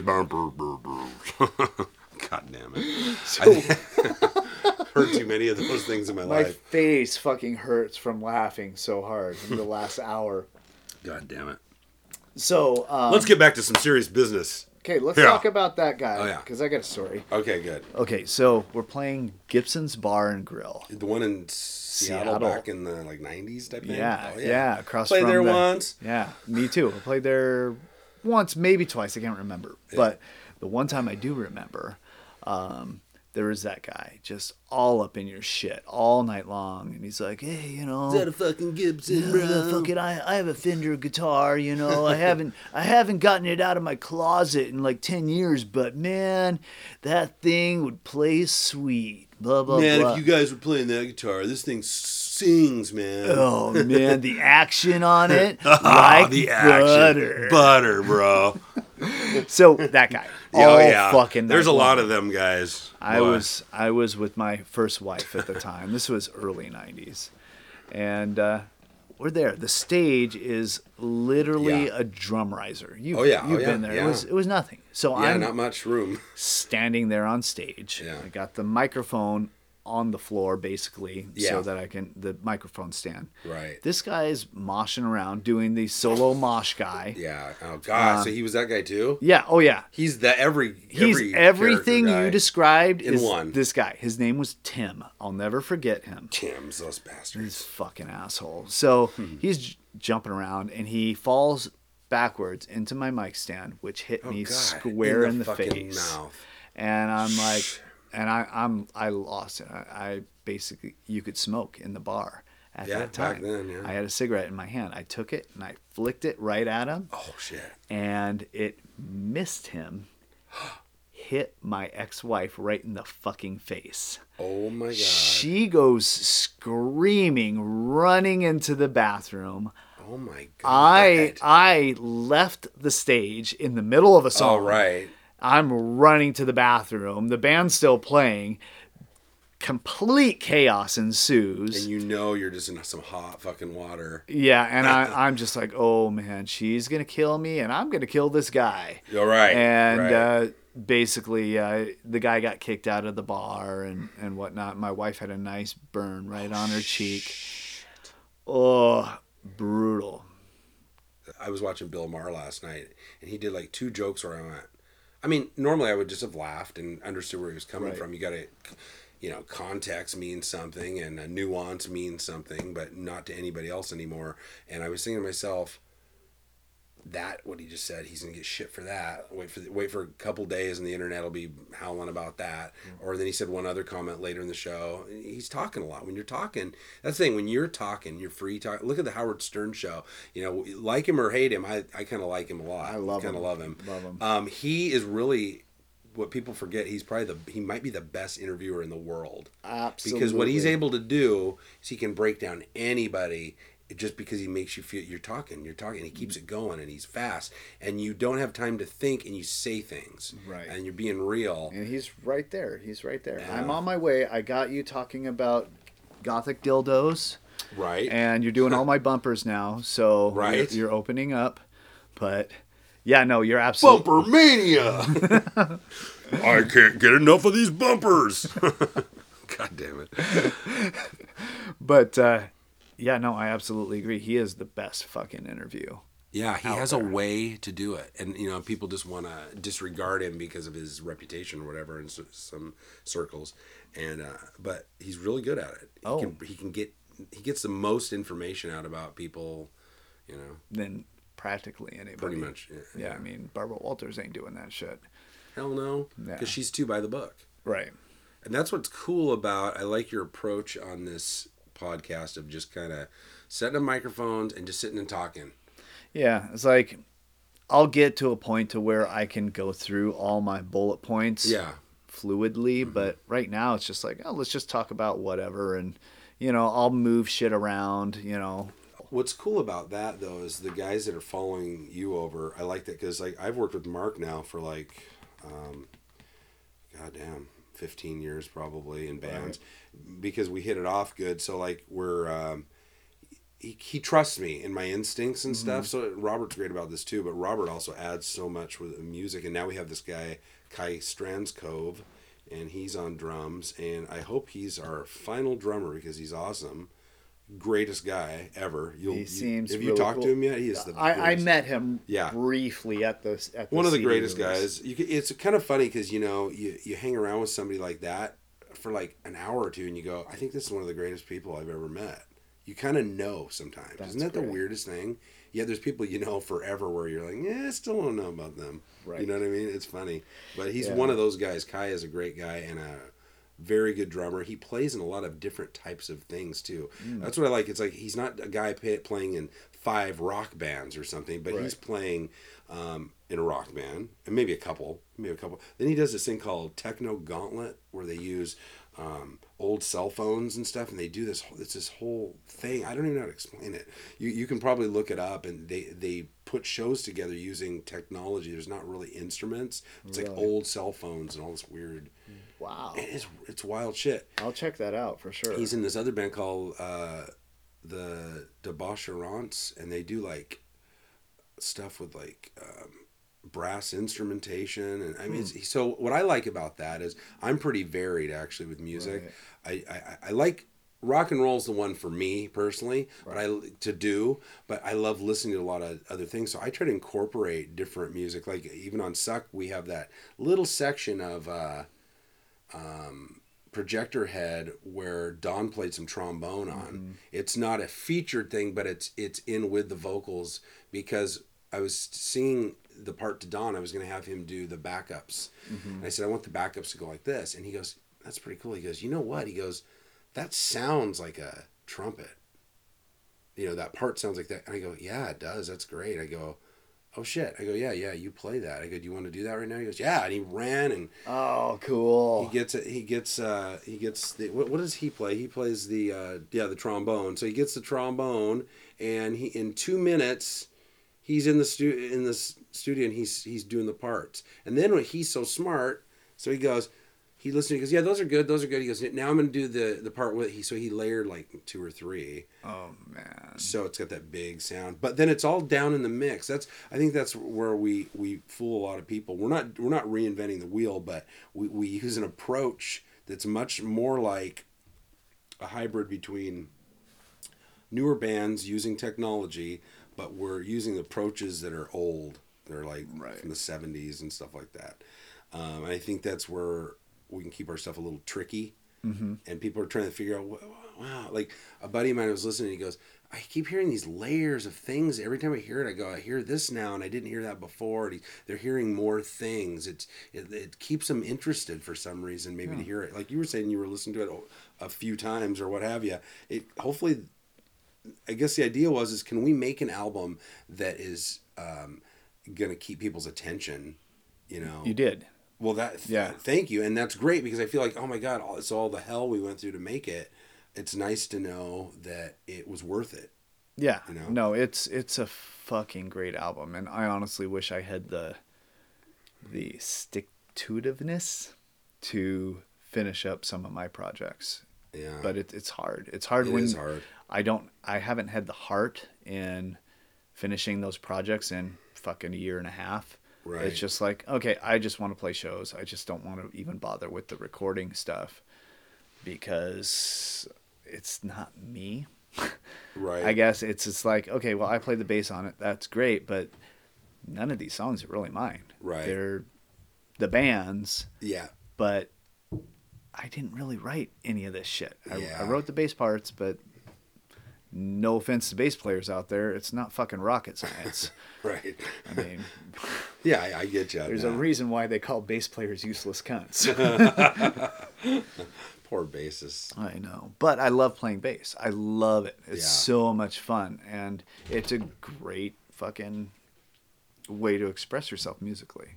Yeah, I hear that. Yeah, I'm so infatuated with drumming just because it's like there's so many drummers out there, so many different types of drummers, but they're also they're the most necessary, I think, out of the band. Like if you don't have a good drummer, right, you're kind of sunk. You're sunk. Oh yeah. You might be able to get by for a while if your songwriting's really good. Right. You can probably get by for a while. But if you can get really solid drums on good songwriting and stuff, man, it is great. And what we're trying to do now, our new template is kind of a big, huge, bombastic, but lot of space. Mm-hmm. We're not trying to overfill it and do anything like that. On that song "Hot Apartment" too, what we did was cool. Is we had local legend Dick Rossetti. Mm-hmm. He came in and did. I asked him to come and if he would do some percussion on the album because he's a great drummer. He's a great all around musician, but he's a really great percussionist too. And I knew that about him. And he's really tricky in his recordings. He puts percussion in really great spots, and the average listener isn't glued to what that is, but it lifts the song. Oh, it does for sure. And so I asked him to come in on. So on "Hot Apartment," the drums were really just like boom, ta, boom. I mean, they're just, again, we're back to that. Oh, yeah. 4 on the floor type of deal. But what he did is he added bongos. He had that little boom, boom, boom, boom, boom, this little bongo riff in between. Mm-hmm. And those were all played. We didn't do a bunch of computer editing on that kind of stuff. I mean, he played it through.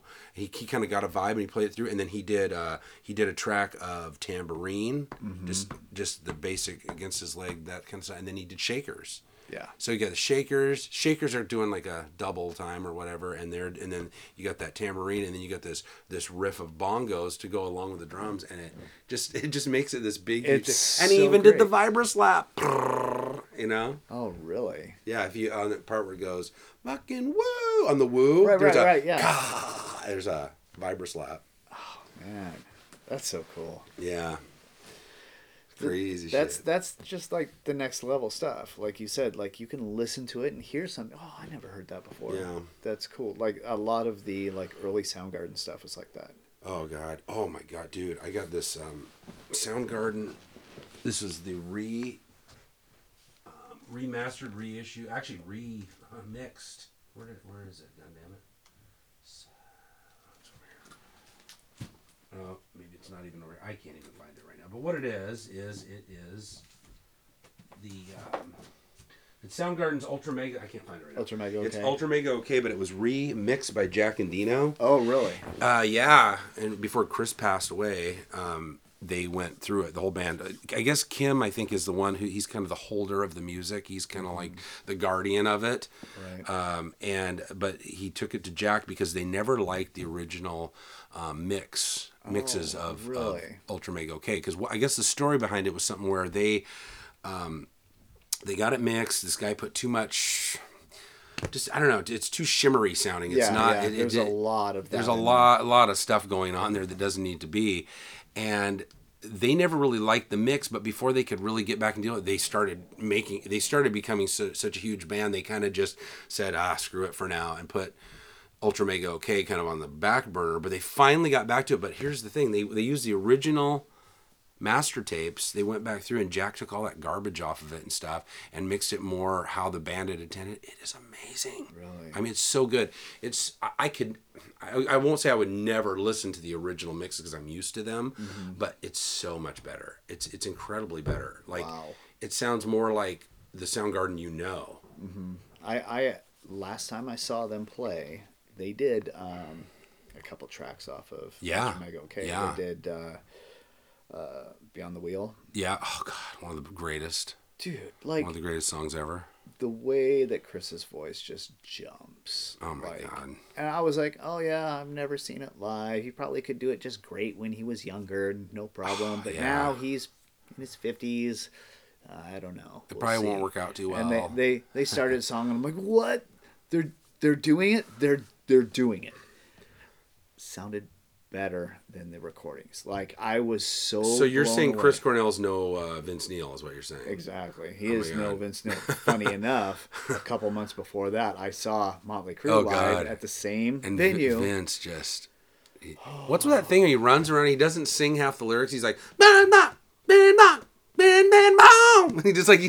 And he cuts out sections of words because he can't like run around and breathe and sing all those words. He's just, I guess. yeah, just old and out of pretty shape, bad. I guess. But it Like, just sounds terrible. It's I kind don't of sad. know. Yeah, I was a big Motley Crue fan back in the day. The first two albums, I'm standing by them to the end. I have Shout at the Devil and Too Fast for Love on vinyl. Nice. And I fucking play them here and there. Don't kid yourself. My favorite Shout at the Devil. I love that album. Oh, absolutely. No, I've been into vinyl, kind of dropped out of it because it's like, fuck, when am I going to play it? You know, I don't like sit down and fucking listen to records. I just don't have time. Yeah. Got the kids, I got work, I know, got it's bands hard. and all that stuff. So I've moved it to like, okay, I can listen to records while I work out. That's what I do with the elliptical. I bring it in here and I listen to an album side while I do. Exactly. Yeah. So I bought this winter. I gained my fat back. So I'm like, okay, I'm gonna get weights. I've never had a weight set. I want to lift weights. I want to build muscle and shit. So I got this all set up in the basement. Got my I'll run 3 miles in the morning, come back to the house and lift for Jesus. basically an album. Dude, that's really good. To be able to run 3 miles and then do the fucking. Oh yeah. Dude. I used to run 6 miles a day, but I just don't My have... hat is off to you, sir.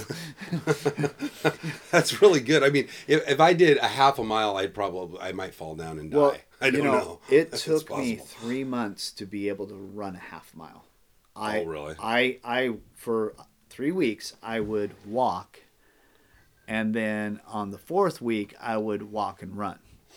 I couldn't Do 'em both. run more than maybe 100 yards, maybe. Whoa. And then at about the 2.5, 3 month mark, it was like I could run a half a mile. I could run a mile. I could run Yeah. 2 and walk the third.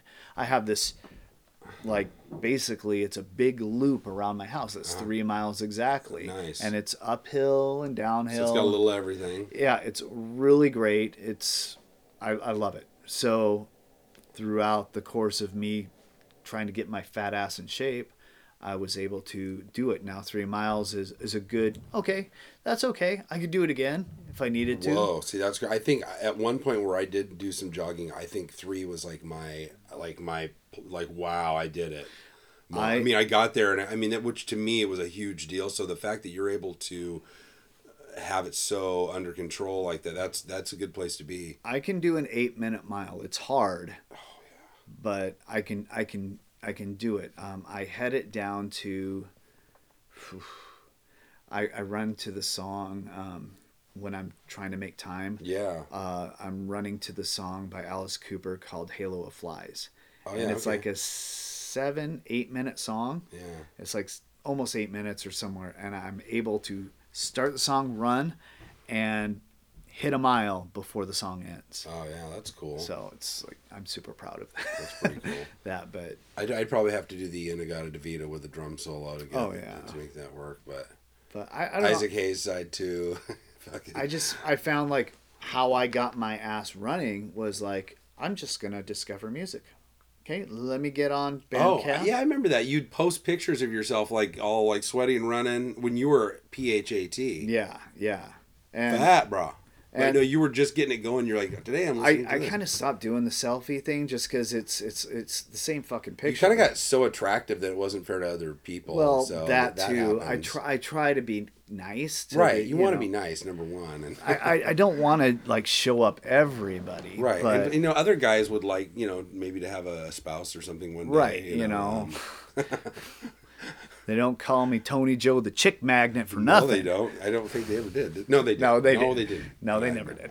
I know. But We'll pretend they did. I stopped doing the selfies because I was just like, God, it's the same picture. And then I had a few people contact me. It's like, oh yeah, I really like seeing you. You know. Well, it's cool because doing you your were shit. actually talking about bands, like you were promoting bands. That's and stuff. yeah. Like That's today, cool. I'm listening to this band, and I Right. kind of stopped doing that. I'm probably gonna start doing it again. You're probably one of the best people that I know about helping to promote other bands, because so many bands, whether they intentionally do it or not, they just maybe they don't have that personality to do it, or they don't feel right about it. It'd be nice if more bands kind of did that. Well, yeah, I think that everybody should help everybody out. Honestly, like whether your band's good or bad or successful or not, we all need each other to a certain degree.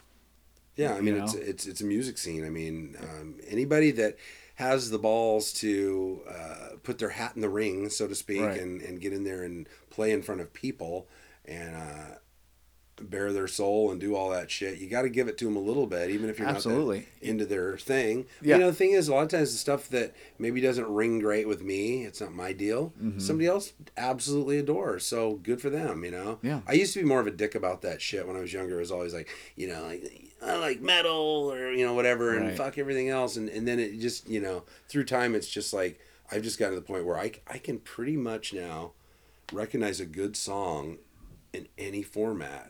Right. It's taken a long time because I used to hate certain formats so much, or certain genres. My daughter, for instance, is always playing this pop station in our truck, and she is total reign of it, and just I don't know, we just let it happen, I guess. Yeah. It's okay. That's what dads do. That's what dads do. Yeah, I mean, And some of the songs, I mean, they do make me want to bash my head into a wall, but right. every once in a while I'd go, okay, yeah, you know, I get why it's a hit, you know, Right. that kind of thing. Too much of the stuff now, though, it's just so ultra produced, and it's like there's like 2 or 3 guys that do all the mixing and all the production, so everything in LA, and it's like everything's got this same glossy glow It does. in that pop music kind of world. Yeah, not good. I got a question for you. Let me throw Oh, this back in Jesus. you. Yeah. I'm going to be the interviewer for a minute. What do you think about? Oh God, what the fuck was I even going to say now? I think I just like jarred my brain loose a little bit.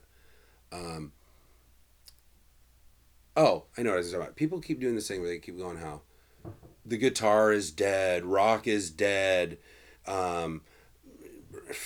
rock music's it's over. It's over. Kids aren't listening to it, y'all. It's over. What is your opinion of that? Because it's starting to drive me crazy. Because I'm thinking, I've heard since the '80s people saying, "Oh yeah, rock's over." Right. You know what I mean? Like, it seems like, isn't it just part of the whole? It's And like hip hop's a big thing now, but even hip hop, it's there's so many artists, there's so many. I think it could take it. It has no. It's not going to keep going up. It's going to start probably coming, you know, down a little bit. It's just and something else everything is gonna comes come back around. Cycles, right? There's going to be new stuff that we can't even think of right now. Yeah. And that'll be the big thing. And then it'll come back to rock and roll, and then it'll go to hip hop or whatever it is. I mean, I don't think rock could ever like die. Right. You I don't know? know. So Like my kid, he's 14 years old. Yeah. He likes Frank Sinatra. Wow. Great. Yeah, like this has pretty cool. nothing to do with me. This is like It's his own. He found it. here's your Spotify account, go for it. And he's into like the indie alternative rock bands. Right. He's into, Frank Sinatra. He's into Wow. just like, oh Dad, yeah, check out this and like, oh well, cool. It's like, hey, why don't you check out this band? This is a synthwave band. Do you know what? yeah. Oh, I love synthwave. I'm like, what? Oh wow! I love synthwave. That's cool. That's cool. So yeah, I'm gonna take him to a synthwave concert here pretty soon in That's pretty Seattle. cool.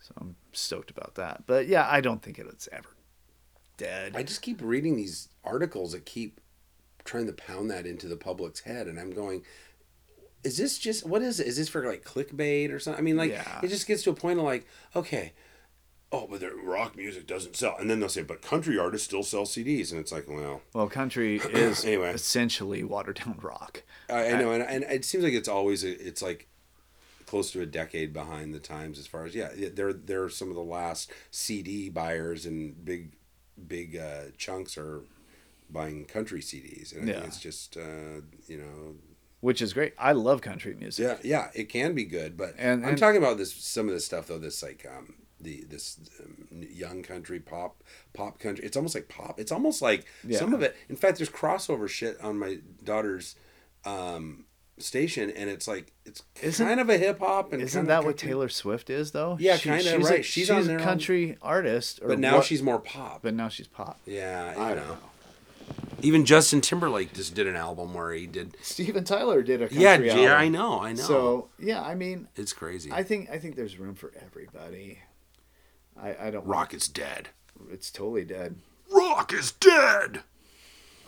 Welcome to the Tony Joe Show. Rock is dead, dead, dead, dead. Can Tony Joe bring it back to life? God damn. Oh my god. Bumpers aplenty. Oh, so fucking fun. Shit, dude. Do we talk about all the topics on the paper? Oh, we talked about every time. We're like at an hour and 46 minutes. Holy shit. Yeah, I mean, basically, we're cousins, old school Seattle. I don't know. We kind of talked about your old band, and I didn't really want to talk about bands you dig. Yeah. 'Cause, I mean, that's something you do is like straight up. Well, like they asked me that, like we did that KISW interview, and they asked you, and I was prepared for it. So I tried to get kind of a list of some of the ones I could remember, so I could kind of give a few shout outs. But then it's like now you're listing off, I'm listing off stuff. But the problem is if you do it the other way, then you forget one of your favorites. I mean, there's really no way to win. And that was kind of what I got from it. I was like, it's like, okay, well, I know what Sean likes. It's a cool shout out to the bands, but really it's kind of It's kind of like, oh, okay, well, I like this approach better. Let's just talk about bullshit. Weird stories. We talked about everything that I had. Nobody gives a shit about you or your band. Yeah. How about should I say anything about the other guys a little bit too? I mean, I've mentioned them throughout the thing. Yeah. I think we're kind of good there though, because it's more of like I kind of mentioned the guys. Yeah, I think I mentioned. Yeah, I mean, I don't think it's necessarily a breakdown of who's in the band. Yeah. It's more like stories and like, oh shit, this is cool. Fucking, this is how I wrote this. I got a little fucking tambourine in this song. Yeah. Yeah, that stuff I like.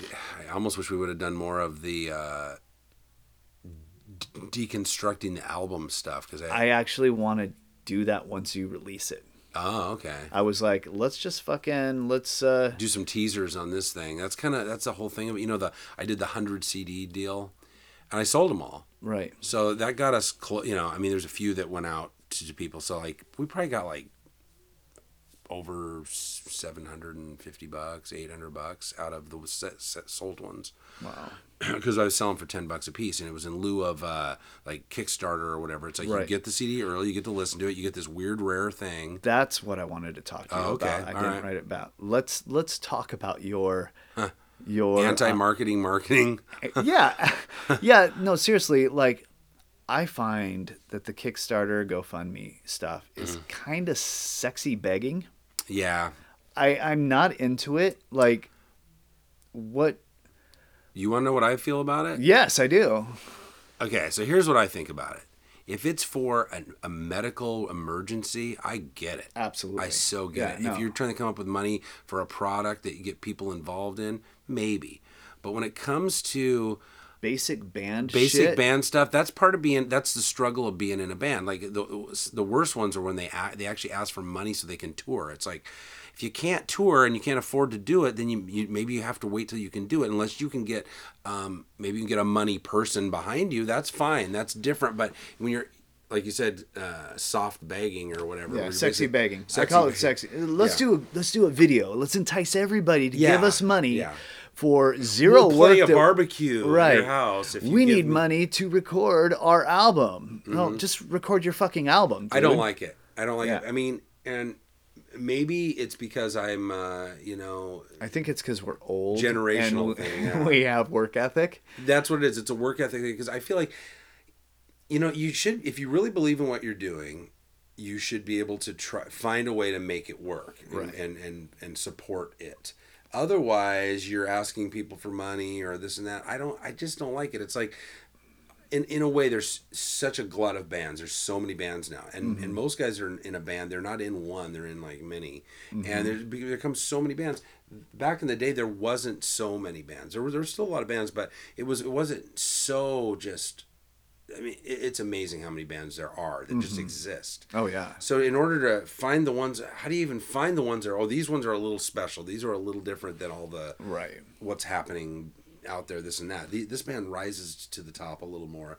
It's hard to pick that out these days. Yeah, I'm kind of okay with the like the vinyl pre-sales and that I'm kind okay of with stuff. those. I'm okay with those.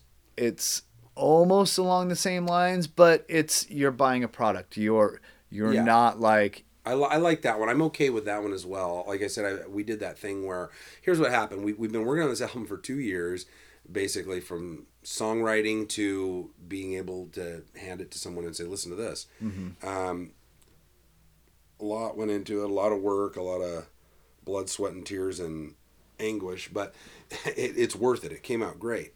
But now it's like we're kind of tired of it a little bit. So it's like Robert and I want to work on all these new songs, and Kai and Mark are like, let's jump into some new stuff. And I'm like, yeah, I really want to as well. But it's not new to any, or it's our album's still brand new to everyone. Is what I'm saying. So it's like, okay, so how do we stay excited about it? Well, luckily it's a good enough album. We think that we still like it too. Thank goodness. But we still want to get going on the other stuff. So I'm telling Robert, I go, the vinyl's going to take a little longer. I go, it's probably going to be more like early part of 2019, really, let's be honest, when the albums, the LPs will actually be available. And Robert's like, I don't want to like keep waiting. Is there any way we can get it out there for some people? And I just thought of this idea. I was like, what if I make 100 DIY, a hand write on everything? It's a special little weird way you can get the album early. It won't be up on Bandcamp yet. It will be eventually, but it's not available online at all. There might be singles. There's singles. Right. But besides the singles, you can't listen to the whole album that way as of yet. Although I'm going to get a like, what do you call it? A private SoundCloud of it loaded up here soon too. I got to do that. But so I was like, what if I make 100 CDs, you sell them for $10 a piece, and you basically tell people up front, you say, this in lieu of a Kickstarter or GoFundMe kind of thing where we're asking you for just money, and then we'll put your name in one of our songs. I'm not going to change my art to fit GoFundMe fun stuff. I'm not going to do that. I won't do that. So I'm like, we're not going to get a Sean Moe Stereo Creeps special song that I'm going to come to your birthday party and sing happy birthday. God, it's just ridiculous. So basically I was like, come on tour with the band. You can be a roadie. Hey, for $500 you could feed us food. You could bring us Taco Bell every night.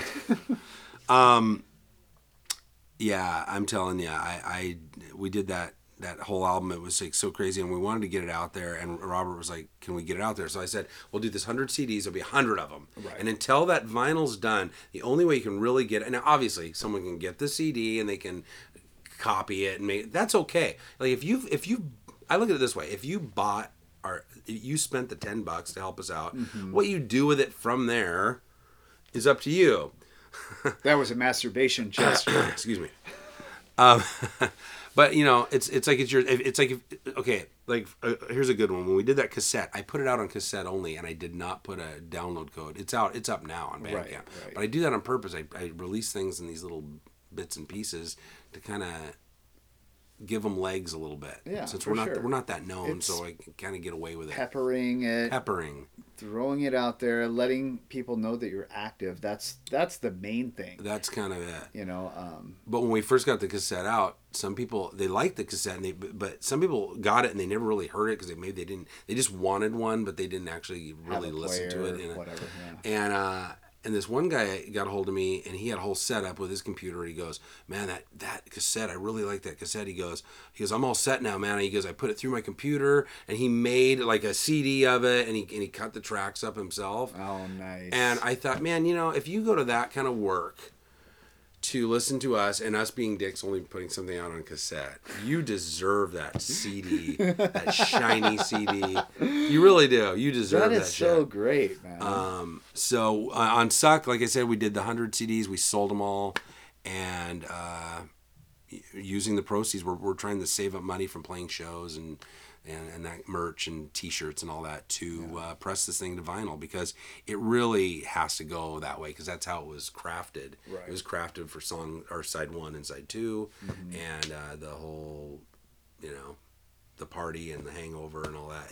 It's crafted that way, so it doesn't feel right not to have it available on vinyl. So the vinyl will have, of course, the vinyl record. It's going to have some insert fun that I'm not going to reveal. Ooh. That's different than the CD. So that's the other thing. I'm keeping the CD. There's little variations and stuff that are different from the CD, obviously, than the vinyl. The vinyl will have some different new things in it and different things, and it'll have download code.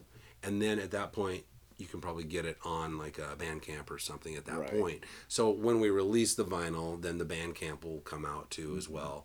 And just trying new things and ways, like you said, peppering things. Yeah. Well, I mean, I ripped the CD and I shared it with my bandmates. I'm like, you son of a bitch! Yeah, I did it. Look for my people to come after you. Have your people call my people. Yeah, exactly. Hey, I want to thank Sean for sitting down with me. Make sure you follow the Stereo Creeps. Get on their social media and tell them Tony Joe sent ya.